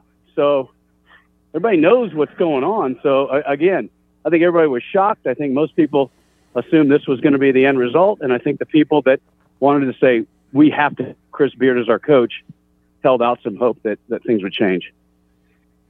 What is your sense? I mean, the legal issues aside, what is your sense on, and I never know how to quantify this, Roger, and I'm kind of putting my hands in my head, but what's the impact? We had Sarkisian losing his mind that went viral the other day. Now now this guy. What's the athletic department like? What's the impact of all this on the athletic department, the boosters, that kind of thing? What's happened here this week? Yeah, this is it's not good because, and I hear you what you said about the Sark thing. That was before the Alamo Bowl, and somebody caught it on their own video. It wasn't on the ESPN broadcast. And, we don't know both sides of the story other than the optics of it. Right. But the situation with Beard is I'm sure they're going – I would venture to say, Dan, if you said one coach you cannot lose at Texas. Now, granted, Eddie Reese is the greatest swimming coach in the history of college sports. Jared Elliott just won a national championship in volleyball. But I would say long-term, as I said, 20-year plan, Chris Beard was probably the one – you would think they can't lose this guy. The basketball culture here is real finicky, and this was a guy that knew what he was getting into, wasn't going to get frustrated at the way basketball is followed, is loved. He had this brand new arena where all of a sudden it's not, a cavernous 16,500 seat arena. If you have a nice crowd of 9,000, you still have 7,000 empty seats, and it's dark and it's not configured well for basketball. So they're scratching their head going, holy cow, I cannot believe we're in this situation 42 games into his career as a head coach. I don't want to speculate. This is more of an informational deal because I talked to a lot of coaches over the last, 10 years. Now that when you're not coaching or you're broadcasting, I talk to more. And one of the things that they have said has really changed in college athletics is the responsibility of the athletic director and the possibility of the athletic director being out of a job. I'm not asking you to speculate on that. I'm just asking you, maybe I am. I'm just asking you, is Chris Del Conte, what's his involvement? Where is he at with boosters and fans? I think it's really good because of the things that he's best at, and that's marketing, athletic department. He hired Chris Beard. He was also a big part of what goes on Saturdays for a Texas football game that looks nothing like it did 5 years ago. It's an event. It's a 3 hour before the game, 2 hour after the game type event, things like that. Now this, Dan, as you know, in any business, this probably should right above Chris Beard's immediate supervisor to another level. So I think Chris Del Conte is fine. I think the barometer of him, more football. That's what drives it. And Sark had a nice second year with 8 wins compared to 5, but those were 8 wins that could have been 12 wins. So next year's going to be huge. And as you know, the AD has hitched his wagon to the most visible and most important sport. So I think they go hand in hand. But I think he's done so much marketing-wise for this university, facility-wise and experience-wise, that he's in a pretty good place. Hey, Roger, back to Beard. Has he made a statement other than maybe the initial statement? If he has, I haven't seen it. I think I looked. Has he said anything since the firing? No, his attorney put out a statement yesterday saying obviously they're devastated. They thought this was heading in the right direction. The problem is all that is legally it might be, but university's got to look at more than just that, and it's written in the contract. You were a coach. I'm sure you had contracts. You can't do anything to embarrass the university, and that's a pretty vague, pretty vague wording. It can be interpreted a lot of different ways. Bottom line is you could say, okay, he did that, and they're looking for a reason to get rid of him, so it's easy. No, they're looking for a reason to keep him, just the opposite. So for them to make this move kind of tells you where they are with a guy. And I can't emphasize enough, and I don't know who's going to come in, whether it's Rodney Terry gets the job, they get a high-profile guy, but they're coming into a different situation, and I know everybody thinks, well, our situation is different too. Well, the bottom line is this is a tough basketball place. Now, the portal and all that makes it a little easier because you can go get 3 guys, and all of a sudden you're a contender. But it's a different basketball culture, and maybe people didn't realize what Rick Barnes did in his nearly 2 decades. Yeah. You know, Roger Wallace lived with a bunch of maniacs in college. Myself, we call him BBB, Billy Mueller, the great Uwe Blab, was always the voice of reason in that, and he provides the voice of reason here. I'll tell you, when I worked at Indiana for Calvin Sampson, and he's right there in Houston, the one thing that he said, we were playing like Chicago State on a Sunday, right? And you know this. It's 17,000 people on a Sunday noon game against a 1 in a million Chicago State. He's like, man, I got to tell you, I'll never forget he said this, job like Texas or Oklahoma, he goes, those might be the best jobs in the country because nobody cares until after football is over. You're not going to have to answer for 20,000 people being in a gym against Chicago State. And when I heard that, I thought, oh, man, Calvin Sampson's your guy if it's not Rodney Terry. There he is, Roger. I'm already giving him to you. Well, he's gonna get some sentiment, and I try to keep my personal feelings, but as an IU guy, and what happened there, I mean, you can. And how he got there, you can kind of connect the dots. But I hear you.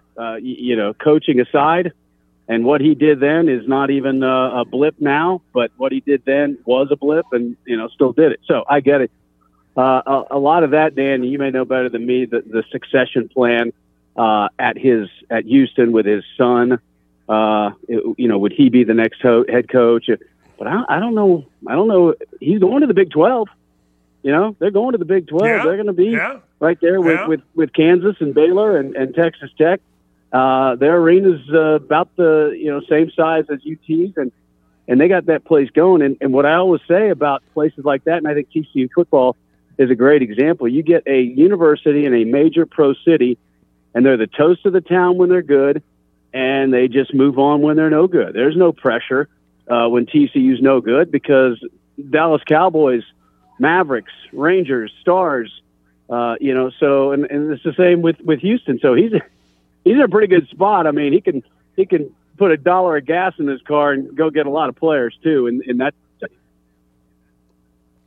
No, you're absolutely right. I guess that was part of my point to get you to react to that. But it's also that there are some guys that do understand, like you mentioned that Chris Beard understood. Hey, look. This ain't Indiana where, students are going to line up around the block just to get season tickets. You got to be able to navigate and understand how important this is to you. May not be important to the fan base until a certain amount of times or until a certain amount of wins, unlike football. Yeah, and I agree. And I also agree that there is a mystique about the University of Texas. And let's say Calvin Sampson ends up down the road at NRG Stadium in the Final Four with Houston again. And he might, if Texas comes calling, he may say, you know what, I'm going to give one more place, one more shot. He's still relatively young in our day and age of health and fitness. So I'm not ruling out anything. Yeah, we started this conversation with you saying you've seen it all. And my stock answer is nothing surprises me because in 1995, Texas had an imposter football player on their roster for the entire season until 2 days before the Sugar Bowl. And the story was uncovered, and he left New Orleans in the dark of night. So that set my bar for nothing will surprise me in this business. Man, I wish I had more time. I had a friend, Frankie Krzyzewski. So wait, walk me through Ron this. McKelvey. He was Google on the Ron team? McKelvey. Yes. Seriously? Long story short, he was a JUCO player in Northern California, wanted to play in college, good player. A player kind of agreed to give him his identity, got recruited, and there was no checks and balances. He's 28. He was a special teams guy, came to Texas, and a story out of Salinas, California, 2 days before the Sugar Bowl uncovered that his name was not, in fact, Ron McKelvey. It was Ron Weaver, and you can Google it. It's pretty bizarre. That had to be like your first year there in Austin, wasn't it? Somewhere around there? It was. I've been there less than a year. So we're sitting in a Sugar Bowl press conference, and Frank Beamer's up there for Virginia Tech, and somebody goes, "Coach, how about this fake player for the University of Texas?" And I have no idea what he's talking about. And I look over at the Texas Sports Information Director, And he just kind of rolls his eyes, and I'm going, oh, boy, this is a real thing. And then John Malkovich comes up there second, and we go down that rabbit hole for the next day and a half. See, I used my experience with Calvin Sampson in 2007 as my, hey, look, nothing's going to surprise me moment. Right. I'm not, I don't know whether everybody's transcripts were legit, but I think they all had legit birth certificates. I looking back, maybe we should check, man. Oh, man. Hey, it changed the way they checked in athletes when they came to campus. It changed the whole system, because of that incident. It used to be, hey, who are you? Okay, here's your key. Have a good time. Last thing. How good is Texas's basketball team, and how has this whole situation? Do you feel it to be the distraction to be over, or is it got to go another week because there's just been the firing? Well, I'll be real interesting to see what happens the next week. They won mostly games they should have won. Again, Rice came in on that night. If they had lost that game, nobody would have been shocked with those players and those coaches. I mean, they got a brand new staff. You had two coaches leave head coaching jobs, Chris Ogden at UT Arlington to become kind of his chief of staff, and then obviously Rodney Terry left the UTEP job, which is a good mid-major job to come be his associate head coach. And then you had two coaches leave, so you brought in Steve McClain, obviously has IU ties and a longtime head coach.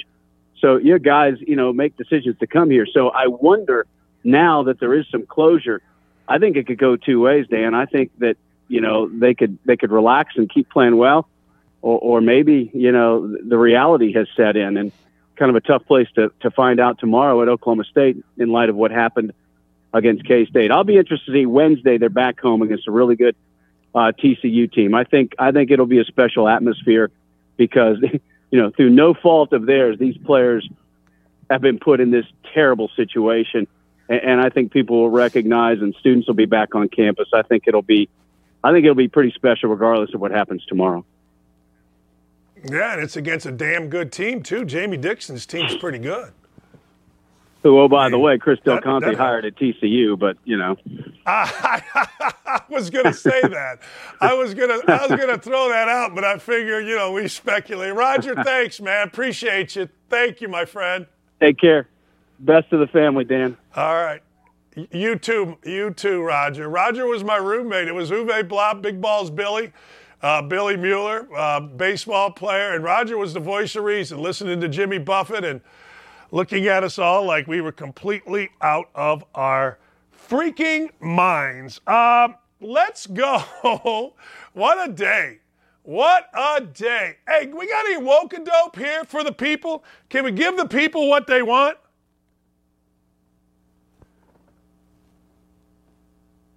Oh, that's our girl. Isn't that our girl? That's our girl. Now, you got to understand, this is a fake account. Name a favorite childhood memory, and I will tell you why it is rooted in your ignorant white privilege. Okay, I'll give you mine. I don't know if this is my favorite, but I was a little kid. I was at Gary Westside High School. Now, Gary Westside High School, all African-American, and I was a little white dude. I went in the bathroom. I got surrounded. They started calling me white guy slurs. I didn't know what to do, right? I'm like 12. I'm just there with my dad. Next thing you know, I'm going to get the crap beat out of me in a bathroom at Gary Westside High School. So I did what Jim Rockford would have done in the Rockford Files. I looked as they were kind of and I said, screw it. And I found the smallest guy. Now, he was a little bit bigger than me, although I was tall and weighed about 72 pounds. I closed my eyes, I ran, and I just kind of did what we used to do in blocking in football. You went like this, and I just went like that and ran through and sprinted for the door as I heard the fellas in the bathroom laughing, calling me white boy. Now, that's not a favorite childhood memory, but I got to believe that is not rooted in any type of privilege. It doesn't seem to be rooted in any type of privilege, but who knows? Maybe it was. Maybe it was. I do not know, but it certainly didn't feel that way.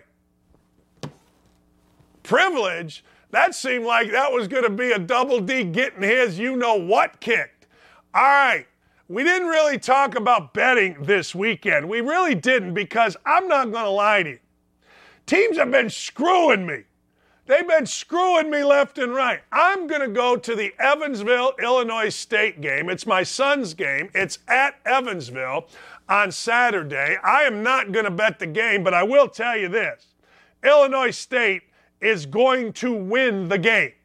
Now, I don't bet on my son's games. He thinks I do, right? He thinks that whenever I call. No, I don't. I have no interest. I want to sit there and just about throw up hoping that they win. But I will tell you this. I will give you a game tonight, all right? Wright State -5 over Detroit Mercy. Take it. Give the 5. Antoine Davis can score, but Wright State's getting better, I think, or at least that's what I heard. Look, I don't know. You don't know. I'll tell you this. I'm going to take the Commanders, I'm going to take the Cowboys giving 7 against the Commanders this weekend. I'll tell you that right now. And I'm going to take the Texans I think they're getting 3 against the Colts. I don't even care about the Colts anymore. I don't care even a little bit. But I sure the hell ain't taking them. I'm sure the heck not. I am sure the heck not betting on them. And I think there's money to be made betting against them. I do. I think there is. Look, at the end of the day, if you're betting on the Colts, you're a fool. If you lose betting against the Colts, you're just fine. And I got to tell you, I know that the woke coach of the Commanders, Ron Rivera, is everybody's hero because he disciplined Jack Del Rio over comments back as we started the season. But let me throw this out at you. He stinks as a coach. He didn't know they were going to get eliminated. He didn't know that Carson Wentz is worse than me as a quarterback, although I've had a good week physically. So maybe I can sling the caca. But I got to tell you, there is no way I am going to bet on the Commanders. At home, road, they're starting Sam Howell, who went into last year as the #1 quarterback in college, ended the year as an afterthought, but he's getting his first start, which means he'll play well. Guys usually do first time out. But I got to tell you, and I love saying, but I got to tell you, there is no chance, 0, zip, nada, 0, that I would bet on Ron Rivera. I like Ron Rivera. Ron Rivera, ladies and gentlemen, was a linebacker, a backup, but a very good linebacker for the Bears, my favorite team in 1985. I'm also going to take Jacksonville -6.5 over Titans. Now, I'm going to lose that bet. The better bet with Jacksonville is to take the -265 and parlay it with a couple others. I feel like the Titans are going to play well enough to lose by 3. But I'm not about to take the Titans. Jacksonville's playing great. Let me give you another one. I'm going to take the Vikings, and I'm going to move the number to 7 against the Bears for one reason and one reason only. Nathan Peterman is starting for the Bears. Let me say this again. Nathan Peterman is starting for the Bears. That's not Mr. Peterman from Seinfeld fame. That's Nathan Peterman starting for the Bears. I don't know what to tell you. The other game I'm going to take is I'm going to take Pittsburgh -2 against the Browns. I know Deshaun Watson's the greatest football player in the history of the world. I understand. I get it. You guys can tell me, oh, he's great. In fact, he is great. He's so great that 30 women accusing him of sexual crimes isn't enough to keep him out of the NFL. That shows you how great the guy is. I don't care. I think when you're led by a schmuck, you get schmuck performances late, particularly when character matters and your team is out of the playoffs. The schmuck factor will reign in this. Let me tell you about Mike Tomlin. There ain't no schmuck there. Let me tell you about Kenny Pickett. I think Kenny Pickett's great. In fact, now that I'm hearing myself talk, I'm going to take the Pittsburgh Steelers as my lock of the weekend. I'm going to take Pittsburgh Steelers for so much money, I'm not going to have to get another job. I'm going to take the Pittsburgh Steelers for a mortgage payment, which means if I lose, I will be back door dashing. This is my favorite bet of the weekend. But beware, ladies and gentlemen. Be freaking ware. The Pittsburgh Steelers, or any team, as my lock, it's been horrible. No. Horrendous. Ridiculous. Awful. Haven't won one of my lock picks. Now, to you, that means I'm a bad gambler. To me, that means I'm due. That's right. I'm due. Yep. I ain't mad about it. I'm just due about it. My folks on the YouTube chat, I love you. Dan, your picks last week were horrible. They were. What do you want me to tell you? They're horrible. You know what that means? We double down this week. That means we're due. Because one thing I know about me, when I'm horrible, I don't normally stay horrible. At some point, water finds its level. J-La, gritty. She says, thanks for another great show and thanks for the award. You earned it, lady. Sorry about your Hoosiers last night. Double D, enjoyed the show. Had a good time. Have a good weekend. And everybody will catch you on Monday. Yes, sir. Absolutely. Tanner Hall, what up? I got to say thanks. Bill Martin, Iron Man, J-Law Gritty, Jordan Sheldon, Justin Charles, Curtis Manlow, Kiwi's Big Adventure, Mike Cole, Robo Game 3er, Robert Bro, Ryan Mueller, Tanner Hall, and Outkick. Thanks for hanging in there. We're going to see you on Monday. Dylan and Ryan, Davey, Aaron, Haley, thank you all. Keep it right here. Outkick 360 at 3 o'clock Eastern. I'm going to go work out.